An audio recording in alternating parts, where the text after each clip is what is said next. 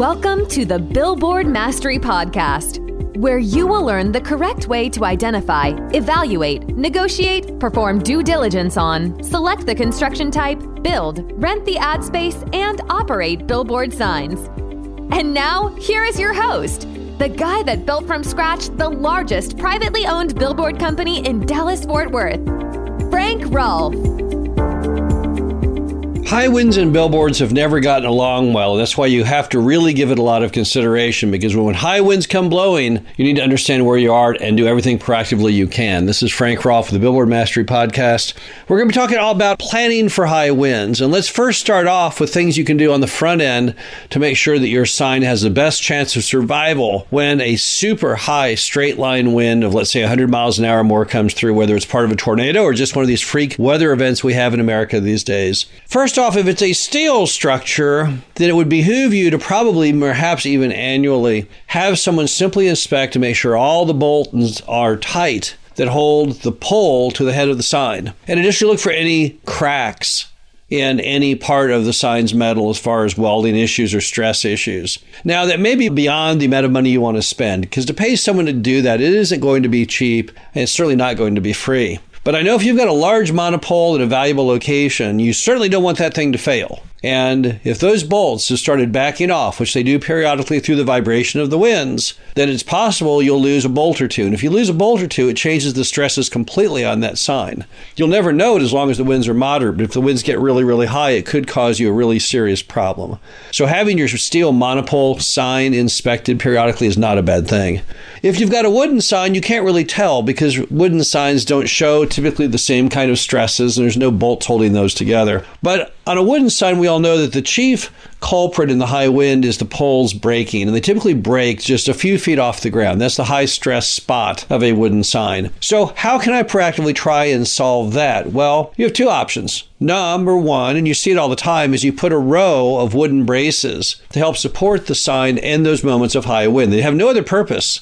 When the wind isn't high, they are meaningless. But when the big wind comes, part of that force is transferred from that pole, not just to the base of that pole, but to the base of the pole, which is attached to it by a series of struts. So you're basically taking some of that pressure off, and that little amount of pressure that you reduce is often what will save the sign from breaking and collapsing. You can also do things by attaching guide wires to, once again, strengthen and take off some of the stress. If I hook wires from the top of the sign down to the ground and the big winds blow, part of that wind load will be absorbed by those wires and not by the poles to the sign.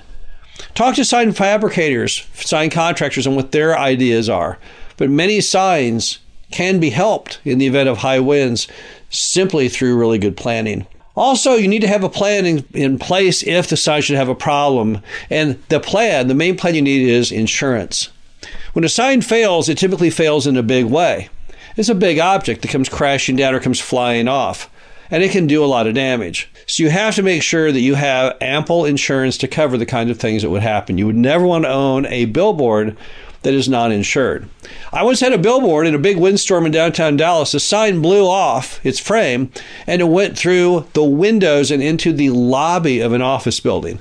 Yes, it was a costly catastrophe, but I had insurance, and I never paid a penny out of my own pocket for it. So having proper insurance is a blessing. Make sure you understand the kind of insurance you have, what the exclusions are, and that you are prepared for whatever damage you may cause if the sign comes down. You may also be able to insure the sign itself. That would be fantastic. That way you don't have a care in the world in a high wind, because not only is the sign fully insured, whatever it would hit is also insured. And then you also need a playbook of what the steps are in the event of high wind. When you see on the news, a sudden news flash, there's a giant storm in this location, and you say, wait, I've got a billboard in that location. What do you do? Well, the first thing you want to do is you got to figure out how to check on the sign. Now, you could jump in your car and go out and look at it, but that might be many hours from your house. It's easier to make a list of businesses that are open 24 hours if possible that can see your sign out their window. Probably not a billboard in America that can't be seen from someone in a nearby gas station or a 24-hour restaurant. Get a list of those people's phone numbers and then call them up and say, hey, can you do me a favor? I saw there was a giant storm. Is my billboard okay? Just have them look out the window and tell you. That'll save you from a whole lot of driving. If you do have any damage, make sure you get out there the next morning and take photos of the damage for the insurance company. They're often very late in arriving. By the time they get there, things may have changed. You want to make sure you have a complete set of photos of everything that has transpired with your sign so that you have a permanent record of that for the insurance company so they don't later say, oh, no, wait, this isn't insured because of XYZ or maybe because someone goes in and cleans it up. So try and get photos as quickly as you can. Also, in certain cases, you're going to help yourself by cleaning up the debris. I've been out there myself after windstorms, removing panels and vinyl that have caused problems. And you do that to lower the risk of any more liability. If you have a panel or something that's laying half into the street and a car hits that, well, they're going to sue you on that for damage to their car. So proactively figure out what you can do to clean up as much of that damage as you humanly can. You also need to know the laws and the loopholes regarding fixing your sign. In some areas, if your sign is damaged beyond a certain percent of original cost, they won't let you fix it. They'll say that you've lost your grandfathered right and the sign can no longer be, and that's not where you want to be. In many states, there's a loophole to that, though. What you can do is depend on how you classify the cost. And there's certain thresholds that you can just barely come in under and you don't have any problems with the city or the county or the state. So understand what those loopholes are. Read the ordinance of what happens in the event of a windstorm and then figure out to yourself, how would you handle that?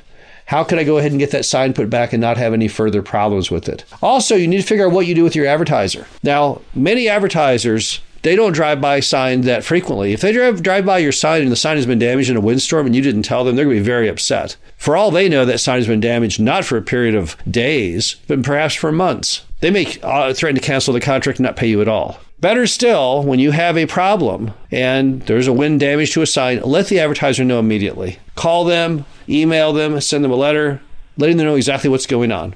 Let them know that a big storm came through, their vinyl was ripped and blew off the sign, and you're not going to charge them from that moment until you get it reinstalled.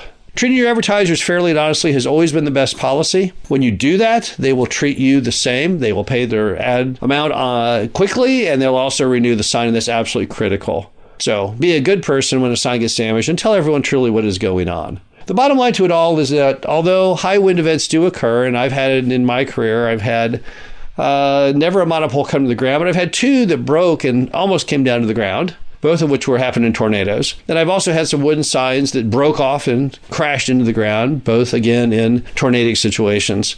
But in all cases, never came out of pocket a penny, had all the right proper insurance, had done everything correctly. All the signs were repaired or replaced, and ads went back up and everything was fine. So the key to it all, the key to planning is trying to get ahead of the game, understanding the risks, trying to mitigate the risk, trying to handle the risk. Whenever you have a playbook ready, that plan B, it makes you sleep easier at night. It makes you feel a lot better and safer when you see there's a weather report on the news. This is Frank Rolfe, the Billboard Mastery Podcast. Hope you enjoyed this. Talk to you again soon. Thank you for listening to the Billboard Mastery Podcast. Be sure to visit us at www.billboardmastery.com, where you can find past episodes of this show, plus an array of information to help you successfully build, buy, and operate billboard signs.